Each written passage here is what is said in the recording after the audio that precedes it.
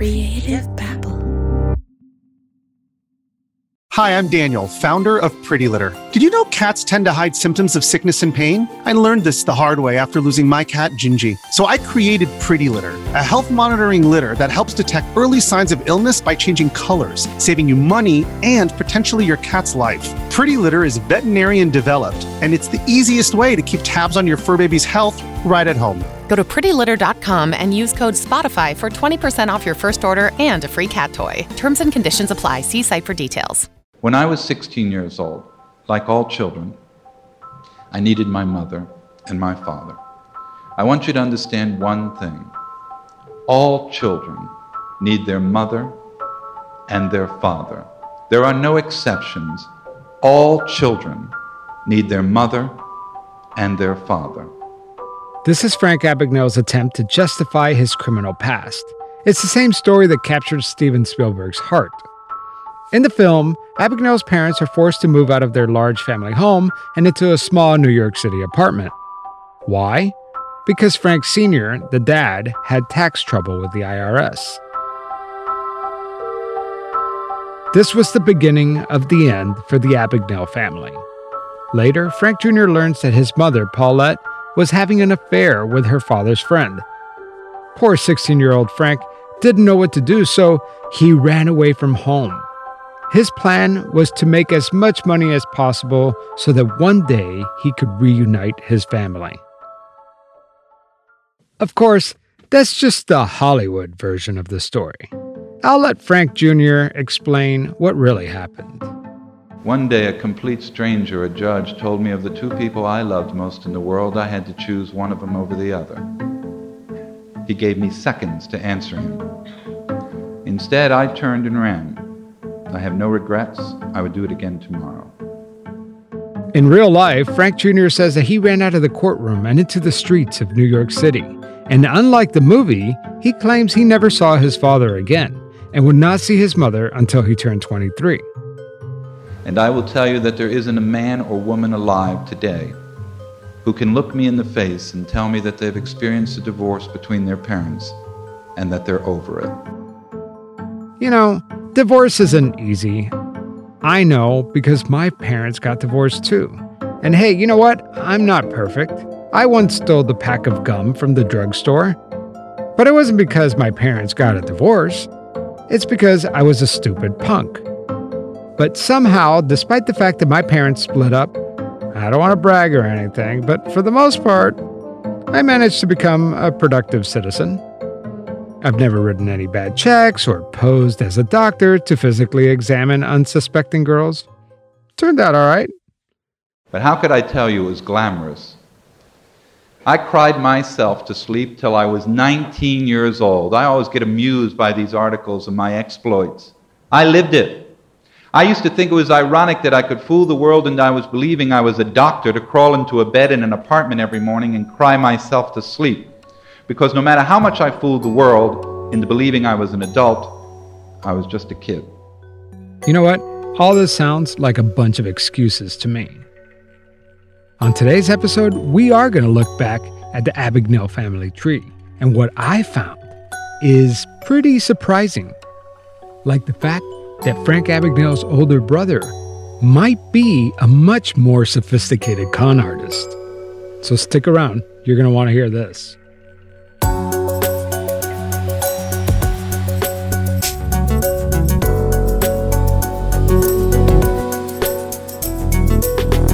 I'm Javier Leiva, and this is Pretend. Stories about real people pretending to be someone else.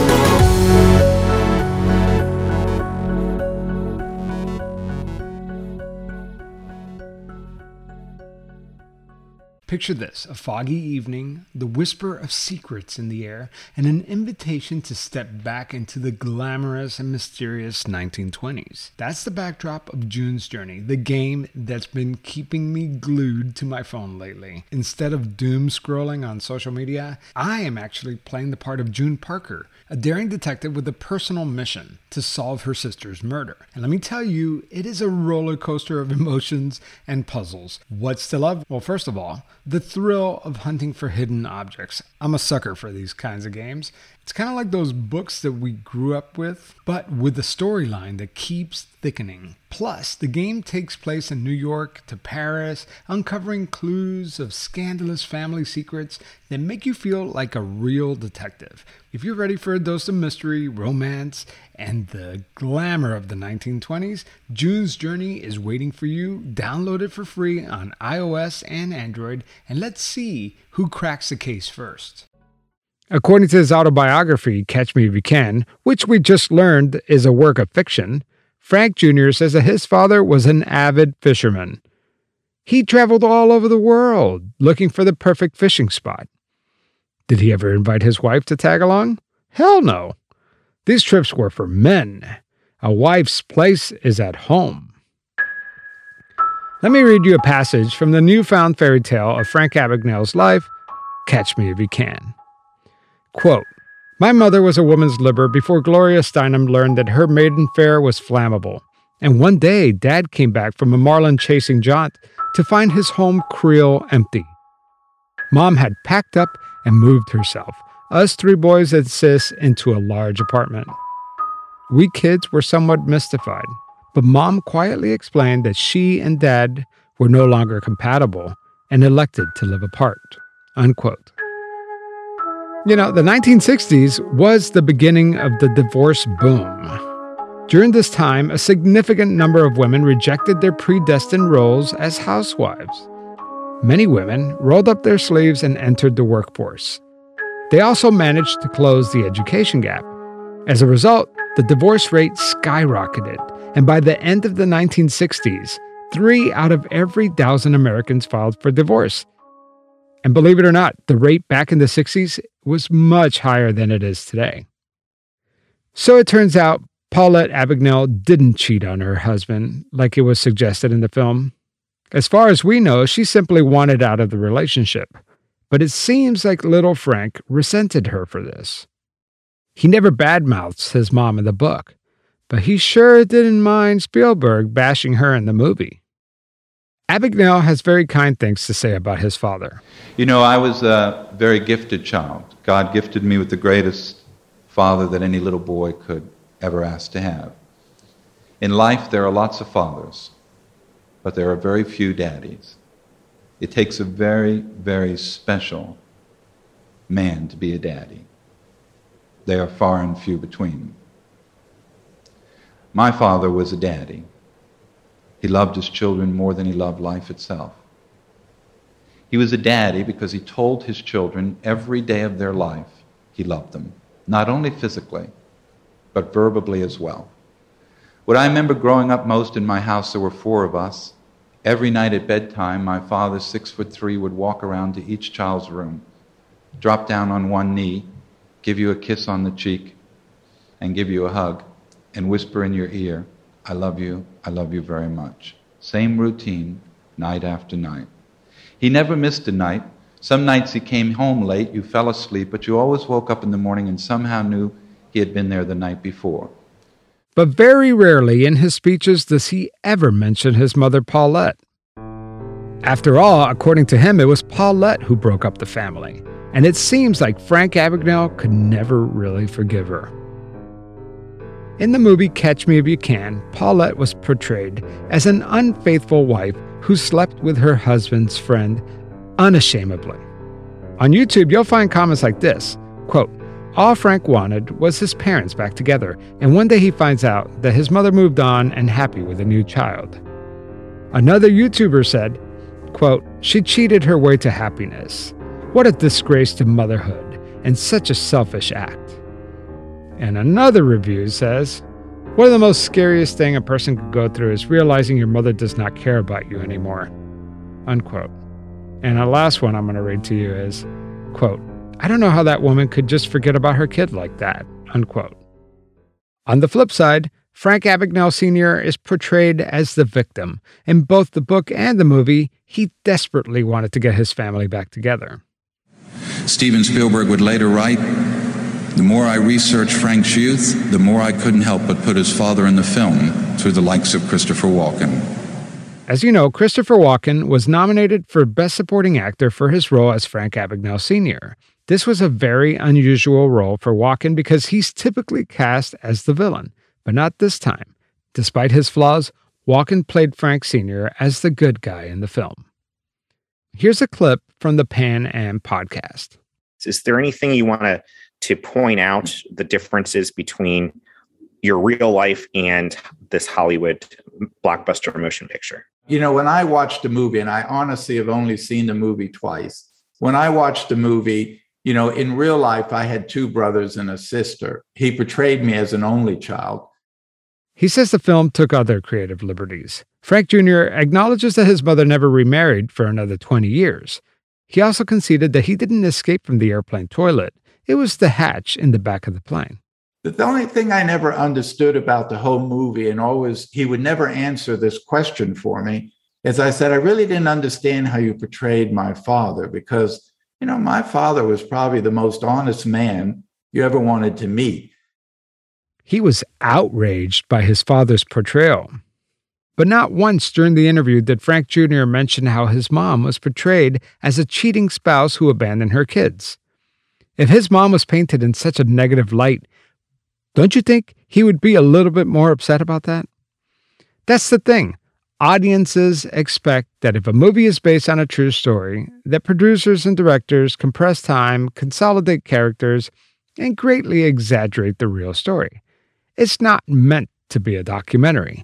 But that's not the case with Catch Me If You Can, because according to Frank Jr., Steven Spielberg got it mostly right.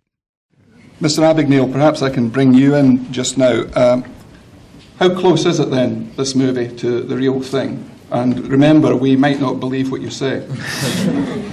I personally felt that the movie was about 80% accurate. There were minor details in the movie that Mr. Spielberg changed, but the essence of the story, me running away, me posing as the pilot, the doctor, the lawyer, the escape from the hotel room, all of the escape from the airplane with a slight little twist to it, but all of them based on actual things that I actually did. But other than that, I felt the film was actually a lot more accurate than I thought it would be, and certainly a lot more serious than I thought it would be in the end. Frank Jr. also acknowledges that in the movie he was a single child, but in real life he had two brothers and a sister. The youngest brother was named Richard Abagnale, who suffered from alcoholism most of his life. He hit rock bottom at the age of 29. In 1982, Richard was involved in a high-speed chase after police witnessed him speeding past several red lights, forcing oncoming traffic off the road, and at one point he was driving up the sidewalk. He was charged with driving while intoxicated, reckless driving, and driving with a suspended license. Then, in a totally separate incident that same year, Richard got back behind the wheel, but this time he was driving at night, and when he veered off onto oncoming traffic, he struck a car head-on. Paramedics found the passengers of the other vehicle unconscious. One of those passengers was an assistant county attorney. Richard Abagnale ended up serving 6 months in prison and several years probation. You know, Richard never really had ambition like his other two brothers. He eventually had a child who he left for his mother to raise, and at one point he lived in a church basement where he worked as a landscaper. Richard Abagnale ended up dying in 2006 from liver cirrhosis. Frank Abagnale also had a sister named Linda. There's not a whole lot we know about her, but what we do know is that she is a person with a learning disability. It's reported that his sister wasn't even raised in the Abagnale household. She's still alive and well and works as a volunteer at a hospital. And then there was Roy, the oldest sibling. What I remember vividly is my older brother moved in my room as he got older. He eventually joined the Marines. He was 6'4". Yet when he came home on leave, my father would walk around to his bed, hug him, kiss him, whisper right into his ear, "I love you." You were never too old. But you know what? Not everything was rosy at the Abagnale household. It's been said that Roy Abagnale couldn't get out of that house fast enough. He enlisted in the Marines, assumed a new name, and faked his age. It seems like being an imposter runs really deep in this family. When we return, we're going to take a deep dive into Roy Abagnale's life. It turns out that he is a much more gifted con artist than his younger brother Frank. That's after the break.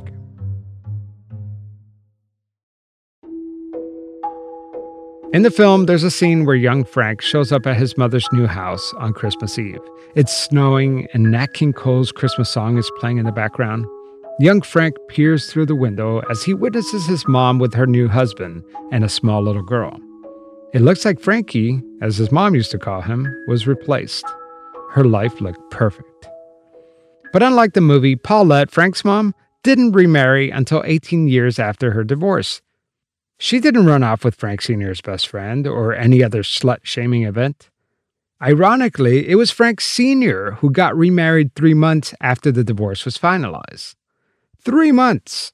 Gee, I wonder who really broke up the marriage. You do the math. And remember that story that Frank Jr. likes to tell? I remember walking up the steps of the stone building that afternoon that said family court, not really understanding what that meant. But when I arrived, court was already in session. When I was ushered into the back of the immense courtroom, my parents were standing before the judge. The judge looked up and saw me at the back of the room. A moment later, he looked up and told me that my parents were getting a divorce. In shock, I looked at the judge, then looked at my parents. He went on to explain that under New York state law, because I was 16 years of age in a court of law before a presiding judge, I had to tell the court which parent I wanted to live with. I started to cry, so I turned and ran out of the courtroom. Judge called for a 10-minute recess, but by the time my parents got outside, I was nowhere to be found. He's probably told this story a million times. You know, I was a 16-year-old boy who ran away from home and ended up on the streets of New York City. And again. I ran away from home at 16 when my parents got a divorce, ended up on the streets of New York. He ran out of courtrooms and ended up on the streets of New York City. Such a vivid description. I could almost picture it frame by frame. Except this story is physically impossible because the court records show that Paulette and Frank Sr. got a divorce in Mexico, not New York City. Why would anyone make up such a stupid story like this? Well, because he can. You might be asking yourself, why a Mexican divorce? You see, back in the day, it was a lot quicker and easier to get a divorce down in Mexico. You didn't even have to be there. Simply send a lawyer to represent you and bada bing, bada boom, divorced. The point that I'm trying to make is, why did Frank Jr. idolize his dad while feeling resentment towards his mom? Let's take a trip back in time to when Frank Abagnale was living with Paula Parks' family. Remember Paula Parks, the flight attendant who discovered Frank living with her parents? Well, it turns out Abagnale was robbing her family blind the entire time he was living with them. He was caught and then arrested for theft and forgery. While sitting in a Baton Rouge jail, Abagnale's mother and father both wrote letters to Reverend Underwood, a local preacher who took Frank Jr. under his wing. Paula Park kept these letters. Would you be interested in any of these letters from Frank? Why are these letters so important? Well, because we're hearing from Paulette and Frank Sr. for the first time, in their own words. What is their opinion on their troubled child? Paulette wrote the preacher, quote, "Dear Reverend Underwood, I am Frankie Abagnale's mother, and I want to thank you very much for the kindness and interest you have shown my son. He is in dire need of help. I mean psychiatric help, as he seems to have compulsions to write checks and is unable to stop." She adds, "I've tried to get him help, but was not successful, and it's just getting worse." In a separate letter, Frank Sr. wrote, "Dear Reverend Underwood, if remorse and guilty conscience of a father could somehow undo the sins of his son, I would gladly submit to the punishment I deserve. Neglect and indifference to the problem of my son in his early youth are my sins. Frank Jr. has been emotionally disturbed since the age of 10 and should have received consultant psychiatric treatment. He lives in a world of grandeur. Trying, I believe, to emulate his father, who, like him, believed that the world owed him a grand living without the effort or discipline needed to achieve it. My son is mentally sick and desperately needs psychiatric treatment." Unquote. Ouch. But of course, Frank Jr. will never mention any of this on stage. He doesn't just suffer from delusions of grandeur. He also suffers from extreme memory loss. My mother never saw me again for 7 years until I was a young adult. My father, unfortunately, never laid eyes on me again. Frank Jr. insists that he never saw or spoke to his father after he ran away from home at 16. But this is another lie, because at the age of 17, a year after he supposedly ran away from home, Frank Jr. stole a car in California. And guess who flew all the way from New York City to bail him out? That's right, Frank Sr., the man he says he never saw again. While I was sitting in that French prison, my father, climbing the subway 55, very physical, athletic man, as he did every morning, tripped on a step. When he reached back to grab the rail, he missed it. His head hit it. When he landed at the bottom of the step, he was dead. I didn't know he was dead. I was not there to see him placed in the ground. And most of all, I never got to tell him how much I loved him. That's my biggest regret of all. Most of that actually is true. Frank Sr. did have a fatal fall down the subway stairs, but he didn't die on the spot. And Frank Jr. wasn't sitting in a French prison waiting in his own feces. Jr. was actually at a federal correctional institute in Petersburg, Virginia, serving time for forging the 10 Pan Am payroll checks. Again, why would he embellish his father's death in order to make himself sound cool? It's just weird, dude. When we return from the break, we're going to hear from Frank Abagnale's niece. What she told me reveals a much more complex family tree.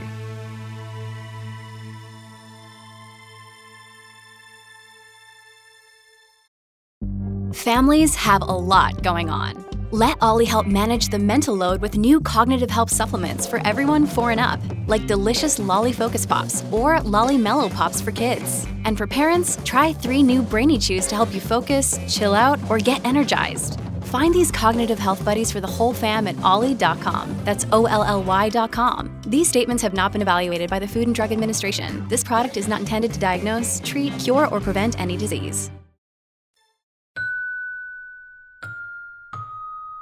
Meet Heather. I have no connection to Frank. We're not friends. We're not anything. I mean, he's my uncle, but right. I have no connection to him. You don't get together for Thanksgiving. Nope. As you probably figured out, Heather's father was Frank Abagnale's older brother, Roy. Heather grew up with her grandmother, Paulette. I wonder what she thinks about the way Paulette was characterized in the movie and the book. So my grandma actually sued DreamWorks and won as well. They settled out of court, but she was very upset with how she was portrayed in the movie. It was not close to reality. I did not know that. That's interesting. Yep. I can't verify this claim because most lawsuits settled out of court are not public record. But that doesn't matter because it seems like Paulette didn't appreciate being villainized by Hollywood. Did you know that it was all a bunch of lies? No, not until the book. I knew that there was untruths in the movie because my grandma was always mad about it. But no, I just figured he had this wild story. I had no idea that not only was it a crazy story, but it was even crazier because it was mostly untrue. Yeah. And it's really just about promotion. Frank always had a weird thing with his mom. She's a great woman. I knew her growing up and she was wonderful. One of my favorite relatives ever. I actually named my daughter after her. Oh, really? Yeah, no, it's strange how different, and I don't know if that's just Frank really believes that or if he's just always idolized his dad. But his dad, my dad really could not stand his father. The way Heather puts it, Frank Jr. admired his father. You can sense it in the speeches throughout the decades, but he barely mentions his mother at all. On the flip side, Roy, the oldest son, hated his father and loved his mother. I didn't know my grandpa at all, but from what my dad has told me, he was an abusive alcoholic and he was really, he traumatized them pretty severely. I think that Frank is probably antisocial, and he's probably antisocial from growing up with trauma, and he just can't accept that his abuser was bad, so he's just gone the other way and decided that he's going to idolize him instead, which a lot of trauma survivors do. It's not that uncommon. My dad went the opposite way. He just separated from his father, and he hated his father, and he didn't want anything to do with him. So stories that my dad has told is that he locked my grandma in the closet for extended amounts of time. I know my dad had not issues with sexuality, but, kind of struggled because his first sexual encounter was at the age of 12. His father made him have sex with a prostitute and in front of him. So he was pretty damaged from that experience. Oh my God. Yeah, he just sounded like a rotten person. It's so weird, the cognitive disconnect that Frank could think that this is a great man, because what I've heard, he sounds pretty awful. Let's just pause here and just think about what Heather just said. Frank Sr., the man played by Christopher Walken in the movie, forced his teenage son to have sex with a prostitute because he didn't think he was manly enough. The two Abagnale brothers didn't see eye to eye when it came to their parents and didn't really talk much later in life. But despite all that, their bond was undeniably strong. So my dad had a kind of a strange relationship with Frank. And then when he passed away, what was interesting is he wanted to die at home. He got multiple myeloma, and it was pretty bad at the end. And we needed a lot of money to be able to do that, because we needed around-the-clock care. And it was interesting because when my dad was just very sick and he knew that he wanted to go home and there wasn't really any way to logistically make it happen, he was like, call my brother, which I thought was so strange because they hadn't spoken in so long. But yeah, I have a resentment against Frank because he did end up paying for it, but they were really just calling. His wife was calling my dad's wife going, well, how much do you think this is going to be? And how long do you think he's going to, and I was like, ew. And it ended up being maybe 2 weeks, if that, maybe 10 days. So it wasn't this went on and on and on, but they were stressing about it. And I was like, yeah, but how gross is that, right? I know, because we're grieving and we're trying to take care of him. And I took off work and flew back to New York, and my dad and I were very close. And it was I just don't like that. I know that they have another brother, Rick, who also passed away. He had a lot of problems with addiction. And I remember that Frank gave him a Rolex at one point, and then found out how much money it was really worth and took it back. Oh my God, really? That was so bad. Yeah, just really bad. And remind me when your father passed away. Was it recently? He passed away. No, it was I think 6 years now. 6 years ago, Frank Abagnale is living in this multi-million-dollar island home in South Carolina. He's booking $20,000 to $30,000 per keynote speech, and here he is. It seems so gross that his brother is in his deathbed, and he's asking oh, well, how much is this going to be? And he's putting up some resistance. Isn't that weird? Exactly. But actually, it was mostly his wife. He said okay, and then she was the one. So I don't know if he says those things but doesn't say them and lets her be the bad guy, or if she really is the bad guy and he's just kind of passive and lets her do what she does. But back to Roy, Heather's father. After he passed away, he left Heather with all these questions about his life. A lot of it didn't even really make sense. So she reached out to Alan Logan and me to help her put the pieces back together. So I don't even 100% know what my dad's real name is, honestly, because when we would go to my grandma's as a kid, my grandma would call him Roy. So I feel like his name is Roy because that's what his mom calls him, and I doubt she would call him by a different name. But he told me his name was Jean-Paul, but on his military documents, which I've seen, his name is Eugene. Right. So, yeah. And I've seen different combinations like Eugene Frank, Roy Eugene, Jean-Paul Roy. Yeah. According to a 1950 census, his birth name is most likely Roy Abagnale. There's no reason to believe that his parents would lie about their child's name. I feel like there's more to the story when it comes to my father. Yeah. My father has always been a bit of an enigma to me. Definitely had like lots of secrets. My mom actually divorced him because she found out that the name that he gave her was actually not his name, and he's had several name changes throughout his life. So I feel like my dad this is total speculation, so Sure, don't take this as fact, but I do feel like my dad might have done some of the things that my uncle took credit for, or they have some sort of strange connection in the criminal realm that my dad would never disclose to me.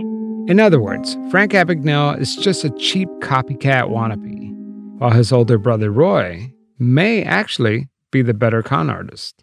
Do you know anything about your father and Frank ever exchanging identities? Do you know anything about that? I know you said that Frank took his social once, but any other stories like that?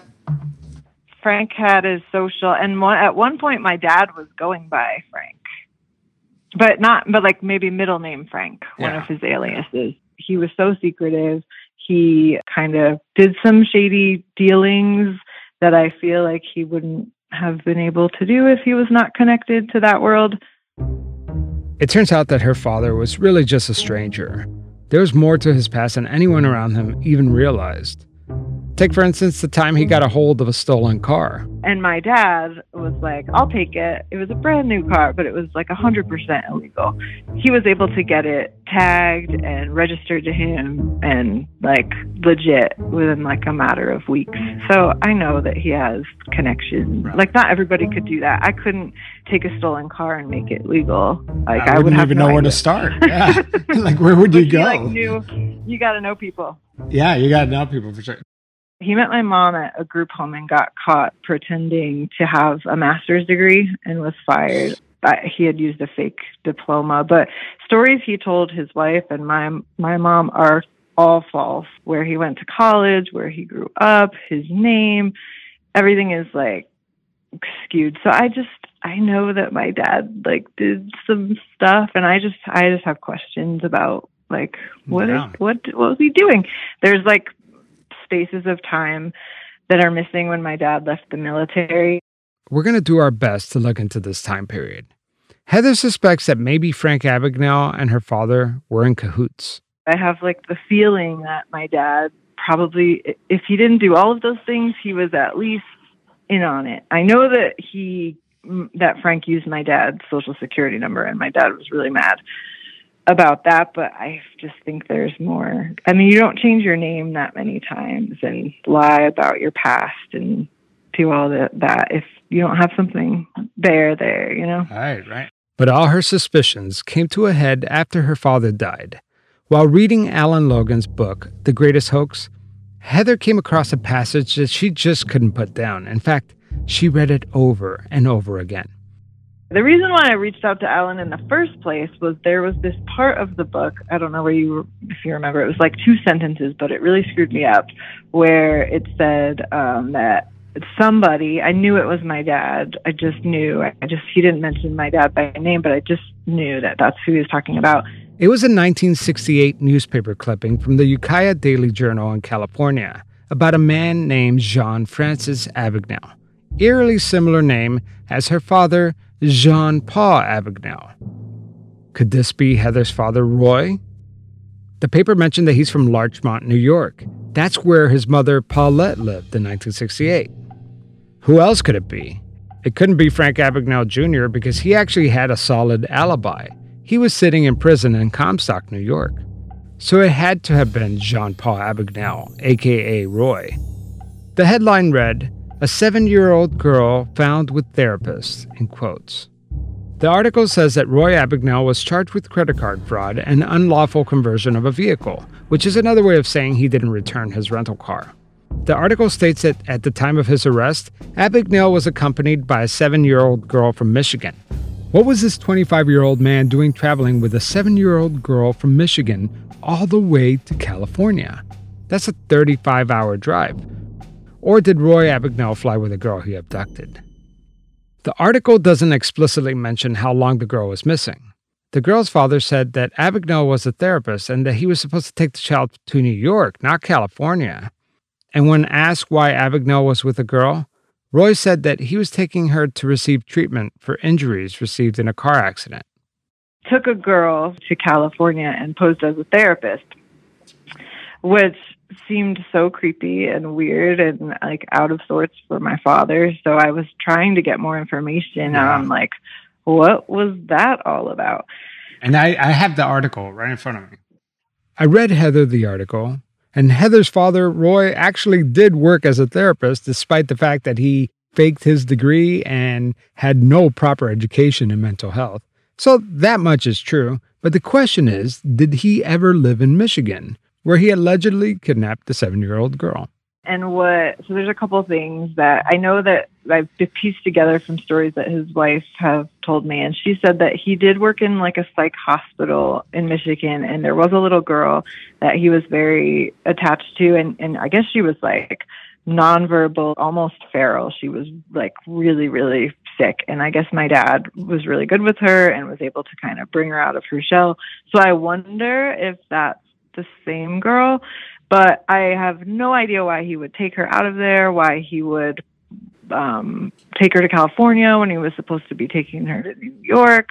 I'm a therapist, so I feel like you just can't do that. It almost gives me like creepy pedophile vibes, but my dad wasn't like that. So I'm like, I don't understand. I just don't understand. It seems like Roy Abagnale also has a fascination with children. Let's be clear, we don't know if there was any sexually inappropriate things going on with him and that little girl, or what his intentions were. This article doesn't even mention if he was charged with any kidnapping crimes. All we know is that the parents gave permission for Abagnale to transport the girl from Michigan to New York, but instead, he headed the opposite direction to California. Now, let me tell you something that you may or may not know. Every time Frank Abagnale was released from prison or jail, he would go seek out children. So he would volunteer at children's camps. He would volunteer with mentally disabled children. Every time. It was like clockwork. He would get released. He would go seek children out. Also, Frank Abagnale is a notorious forger. He also pretends to be other people. I mean, like this article just reads like Frank Abagnale. Isn't that weird? Yeah, and that's super creepy, and I don't know what his deal is with kids, and other than the fact that they're easy marks, maybe. But I don't know. Like it makes me feel like really, really uneasy. My dad, I think he maybe was up to some stuff just with all like the stories that don't align that he's told, but he was not like that. I've never seen him be weird with kids. So I don't know. Heather says that throughout her life, she was always suspicious of her father. It's hard, doing this because I get more questions than answers. With Frank, everything is out there now. I don't think most of it is true, but he's the one who invited all of this scrutiny, right? He didn't have to share all of this with the world. He's like a shameless self-promoter. So that's what happens when you shamelessly self-promote. People are going to look at you and your history. My dad was much more secretive and under the radar, which makes me think he was just probably smarter. Yeah. He didn't get caught for anything. He never, had a record, but he definitely had some stuff, and it's just I wish I knew more. And I hope that we could along the way kind of shed more light for you, because I recognize how frustrating that must be to not know, and then the person that could give you the answers is not here to tell you. Yeah, and when I was really bothered by the 7-year-old girl thing, to be honest, and I reached out to Frank because I was like, I don't care, just tell me what happened. I just want to know. And he just didn't respond. He didn't respond at all. Nothing. Yeah. No, nothing. I don't think he wants anything to do with me because he knows, I have questions that he doesn't really want to answer. If you find anything that you think, especially, I don't really care about Frank, to be honest, but I really care about my dad and his story and Yeah. what is maybe missing, because I would like to know what the whole deal is with that little girl, because that's a little disturbing. I know, it You really can't is. take a child. No, it's I very don't- disturbing, yeah. Let's see what we could dig up on Roy Abagnale. That's next after the break. This episode is brought to you by Shopify. Whether you're selling a little or a lot, Shopify helps you do your thing, however you cha-ching. From the launch your online shop stage, all the way to the we just hit 1 million orders stage. No matter what stage you're in, Shopify's there to help you grow. Sign up for a $1 per month trial period at shopify.com/special offer, all lowercase. That's shopify.com/special offer. After my call with Heather, Alan Logan and I hit the ground running to see what we could dig up on Roy Abagnale. Heather's father goes by many different aliases throughout his life, so in order to eliminate confusion, we'll refer to him by his birth name, Roy Abagnale. Like mentioned previously in the episode, her father enlisted in the Marines, but he didn't use his legal name Roy Abagnale. Instead, in 1961, he signed up as Eugene F. Abagnale. He presumably changed his name to disguise the fact that he was only 16 years old. We found an old military article which shows that Roy Abagnale was a Marine serving on the U.S. Navy submarine, the Springfield. The article features a Marine's Valentine's Sweetheart contest. Each year, Marines submit their significant others, but the 1963 winner was a bit unorthodox. The committee chose Paulette Abagnale. Yes, Roy entered his mother into a beauty contest and won. Who does that? Oedipus complex, anyone? The article states that his mother Paulette grew up outside of Paris and attended university in Switzerland. This is not true. Paulette did not grow up outside of Paris. She was Algerian. And she didn't go to the university in Switzerland. She was 17 when she had Roy and moved to the US. And according to this article, Paulette was also painted by the great Norman Rockwell. This is most likely a lie too, because there's no such proof that this painting even exists. It seems Roy, much like his younger brother Frank, has a very active imagination. We also discovered that later on in life, Roy had a son. Did Heather know that she could possibly have a half-sibling out there? We got back on the phone with Heather to talk about some of this new information. Heather also invited her mom, Susan, to help fill in some of the gaps. Oh, and by the way, Susan and Roy were married from 1970 to 1978. Yes. We were working in a residential treatment center for boys. He was already there when I got the job. Roy was an established therapist at the counseling center. Susan didn't know this at the time, but he was working there with a phony degree. He was not even a licensed psychologist. He was terminated when they discovered that. He had probably been there like 15 years, and then there was a change in management, and he had a new supervisor, and when the supervisor came in, he checked on everybody's histories, and that's when it came up and he got fired. She must have been floored to discover that the man she married was a fraud. I was devastated. Yeah. I mean, you question everything about everything. Susan felt violated and cheated. If he's lying about this, then what else is he making up? I had an operation and his mother came to stay with me. His mother being Paulette Abagnale, Frank's mom. We were talking and all of a sudden she was, talking about the past and this and that, and a whole lot of facts that he had told me about his life, where he was born, what his name was, were not true. And that was really the big turning point. Susan, you knew him as John Paul, right? Yes. But that was not his name. He made that up. But that's what I always called him. And his mother always called him Roy, but I thought that was just his nickname for her, But that was actually his real name. I asked Susan and Heather if they knew that Roy had a child. And as it turns out, they already knew this. The boy's name was Jean Paul Jr. Heather told me that her brother had very little contact with their dad until he became an adult. She said that her half-brother had extensive behavioral problems as a child, and she always thought it was strange that her father considered himself this brilliant behavioralist with children, but had no interest in addressing the issues of his own son. We talked more about this during our call.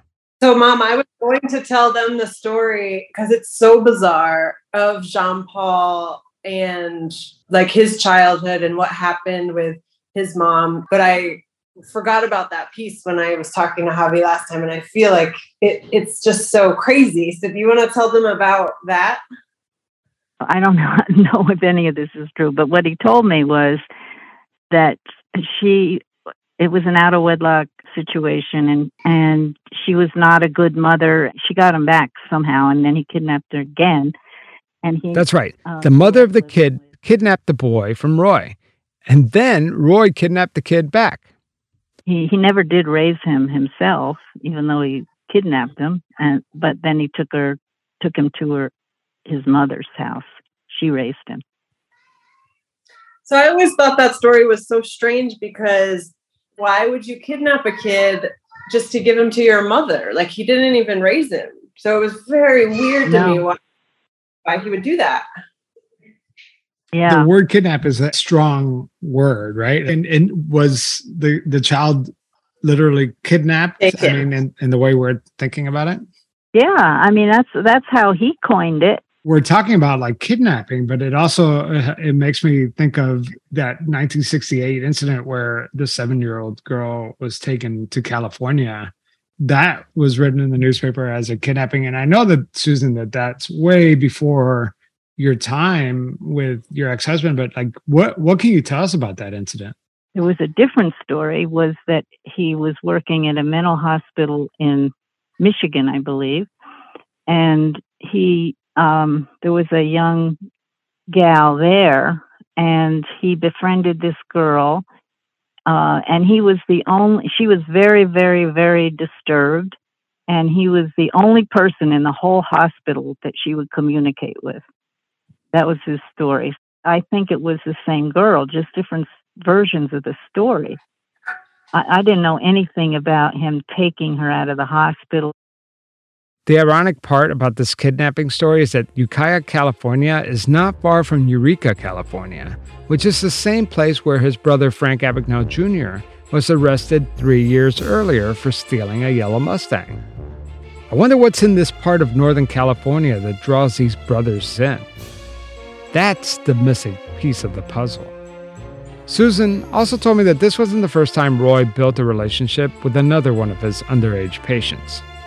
And had befriended this little girl, and they got really close, and he was going to adopt her. But that never happened. And, when we were married, I remember maybe once or twice he actually had contact with her on the telephone or maybe a letter. He talked about her a lot. So when you asked me about if I knew where he worked in Michigan, I did reach out to his wife after my mom, and she said that she has his resume somewhere and she was going to dig it out for me. So that may help you piece together a timeline of places that he worked. Heather sent me a copy of her father's resume. Let's dive in. Right off the top, Roy writes, over 20 years experience in child welfare, including residential care for at-risk and emotionally disturbed populations. And that part is true. He did work as a child therapist for a long time, but his entire career was based on bogus credentials. On his resume, there's a line where he developed a seminar with the wife of a famous Austrian psychologist. He was passing himself off as like a protege of this very famous psychologist, and that's where he kind of got his training with children with behavioral health issues, and probably how he was able to kind of pad things to get the job at Berkshire Farm, where my mom met him, is that he was really passing himself off as like this child expert in children with like very severe mental health problems. The resume is also full of other made-up credentials. Roy claimed that he graduated from Pacific Northwest University. The problem is the Pacific Northwest University didn't even exist until 2005. Roy also claims that he earned an MBA from Canterbury College, which, if you look up, it's a degree mill disguised to look like an accredited UK university. Roy Abagnale also claims that he worked in Togo, West Africa, from 1983 to 1988. but I can't find the foundation that he mentioned anywhere on the internet. If this were true, then Roy would have been missing from the time his daughter Heather was 4 to the age of 9. Heather says that she thinks she would remember if her father were absent for 5 years of her life. So I think whatever scam he did at Berkshire Farm, he did again. It was called Pius 12. He worked there until he was too sick to work anymore. But I'm pretty sure he also worked there under false educational pretenses. He was let go from Pius also. Yes, he was also fired from Pius after one of the therapists he supervised supposedly inappropriately touched a woman. The incident made the local papers. Roy wasn't accused himself, but he was the director at the time, so he was out. All this makes me wonder, was he a well-respected professional in the field or by his peers? He was at Pius and he was at Berkshire Farm too, right, Mom? He was pretty controversial, actually, but he had a kind of an avant-garde philosophy, and it didn't sit well with the management always. He had conflict with his peers, but the kids adored him. And actually, it was more positive and supportive and engaging, which really attracted me to him because he was, kind of bucking up against, some pretty harsh treatments and things that, ways that people thought kids should be treated. And he ran a cottage of boys, and they adored him. Did you know that both Heather and her mother, Susan, are therapists? I wonder what they think is going on with these two brothers. I hate to play armchair psychologist, but I am talking to two mental health professionals. This fascination with children, it's easy to make assumptions of that there's something inappropriate happening with children, but at the same time, we're also thinking, is this the case of these two boys who just didn't have a childhood? Like, do they have that Peter Pan syndrome where they were somehow robbed of their childhood? They grew up too fast, and maybe that's why they keep gravitating towards children. I mean, what are your thoughts on that? I think that what I see consistent with them both is this desire for status and wealth. And I feel like that's been really throughout my experience with my dad. He just always wanted to present himself as a person of great means, and I think it's the same with Frank. And I think that comes from childhood of not having means. And now it's a super priority for both of them, how you look, how much money you have, how much you portray how much money you have, that there's definitely an ideology there of a worldview of really valuing money and status and fame. Would you agree, Mom? Yeah, I do. And I think bucking the system is part of it too, doing things that are illegal or grandiose. He didn't have to be liked by everybody. He didn't have that need, but he had a need to stand out in some way, do things differently, be the protege of the most famous psychiatrist, things like that, Again, there's a strange pattern between these two brothers. Both of them tried to join the military at age 16. Roy changed his name in order to do so. Frank didn't. And both have strange gravitational pull towards children. And both brothers made up bogus university degrees and resumes. Except only one of them decided to flaunt his outrageous lies in public. Frank Sr. was really affected by the success of his brother. And I feel like it's the same with my dad and his brother. Roy Abagnale was very successful. And I think Frank Sr. felt, less than, or that he didn't measure up. What Heather is suggesting is that maybe Frank Jr. was a copycat con artist, while his brother Roy actually pulled it off. I think that my dad was better at hiding things than Frank, or maybe my dad didn't want to be caught, but I just have a feeling my dad and Frank did some stuff. Or maybe my dad did stuff and Frank took credit, or there's too many coincidences. this is a man you married, you thought you knew him, and obviously now we've been recounting all the ways that you didn't know him, but like at the end of the day though, when you look back, do you feel like you truly knew your ex-husband, Jean-Paul? Oh no, I don't. Yeah, it was all made up. I mean, that's what was so devastating, and many of those things, there was no reason for him to make it up. I think he wanted to live some kind of grandiose lifestyle.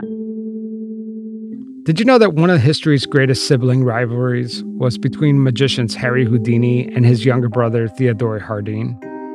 The two magicians performed together before Houdini went solo. When young Harry saw his brother's straitjacket escape, Harry vowed to do the same trick, but this time hanging upside down. Despite the rivalry, some biographers believe that Harry Houdini really wanted his brother to be successful, but not too successful. In the case of the Abagnale brothers, Frank Abagnale Jr. was never a brilliant doctor, lawyer, or a professor. He was just a guy who passed off bad checks and robbed camera equipment from a kid's summer camp.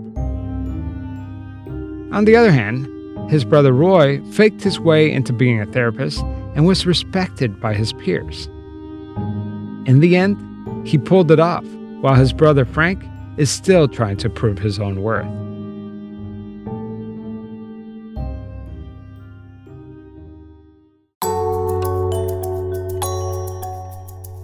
This was a very challenging episode to put together because first, we devoted a lot of this episode to someone other than Frank Abagnale. It was the story of Roy/Jean-Paul Abagnale, and it's important because these two brothers followed such similar paths. And this is tricky because we can't forget that Roy Abagnale was also Heather's father, and she loved him. And Heather is in the middle of this right now, trying to figure out the whole thing. She sent me this message after one of our chats. She said, "Something I forgot to tell you is that when my dad got really sick, right before he died, he became obsessed with this idea of karma and talked about it all the time. Like maybe he was sick due to karma or something. I thought it was weird because I couldn't figure out what kind of bad karma he was referring to. It's really what prompted me to explore more because it just seemed so weird and out of step with the man I knew. Just figured I'd mention that. Something was tormenting him in the end." Unquote.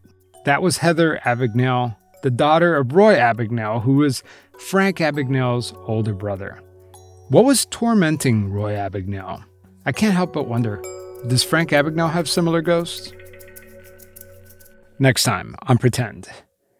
In a previous episode, I mentioned that Frank Abagnale was getting an ethics award at Xavier University. And I asked my listeners, I said, hey, if anyone's going to be near Cincinnati and wants to ask Frank Abagnale why he's getting an ethics award, have at it, And somebody took me up on that offer. Welcome to Cincinnati. Thank you. I don't believe you answered his question. You dodged it pretty well, but your fame and your fortune has been pretty much built on stories that you've told that are all lies. I wonder, in light of what the ethical award you're going to be presented tonight, will you come truth and admit that you just lied to everybody and you're still conning them? I don't believe that's the case. If you thought my Las Vegas confrontation with Frank Abagnale was tense, wait till you hear how he reacts in front of a live audience when confronted with the truth. What a great way to end this series. You're going to love it. That's next time on our series finale of The Real Catch Me If You Can. By the way, I appreciate all of you following on social, spreading the word, everyone who's a Patreon supporter, who's making this story, independent journalism, a reality. I mean, you guys are fueling this operation. I can't thank you enough. I can't thank you enough. We covered a lot during these last 7 episodes, but a lot of it is hard to follow, so I condensed all of Frank Abagnale's timeline into this short 3-minute episode. It's jam-packed with his version of the story and what really happened, and we go age by age, year by year. It's really great. Also, you've heard me talk a lot about Alan Logan, the writer of The Greatest Hoax on Earth. Well, guess what? I finally interviewed him, and it was a 2-hour conversation that I'm going to break it up and release it bit by bit on Patreon. Plus, I interviewed Pernilla, one of the women who brought down the Tinder swindler. And I talked to her about her thoughts on Frank Abagnale and how she would feel if The Tinder Swindler were turned into a hit Broadway musical. It was an awesome conversation, and to listen to all these bonus episodes, go to pretendradio.org and look for the donate section. All right, we have one last episode, I hope. Follow me on Twitter, TikTok, Facebook, Instagram. My handle is @PretendPod. And I also want to thank Mark Meyer for editing this episode. He did a great job. Thanks for your help. I couldn't have done it without you. All right, till next time. Creative Babble.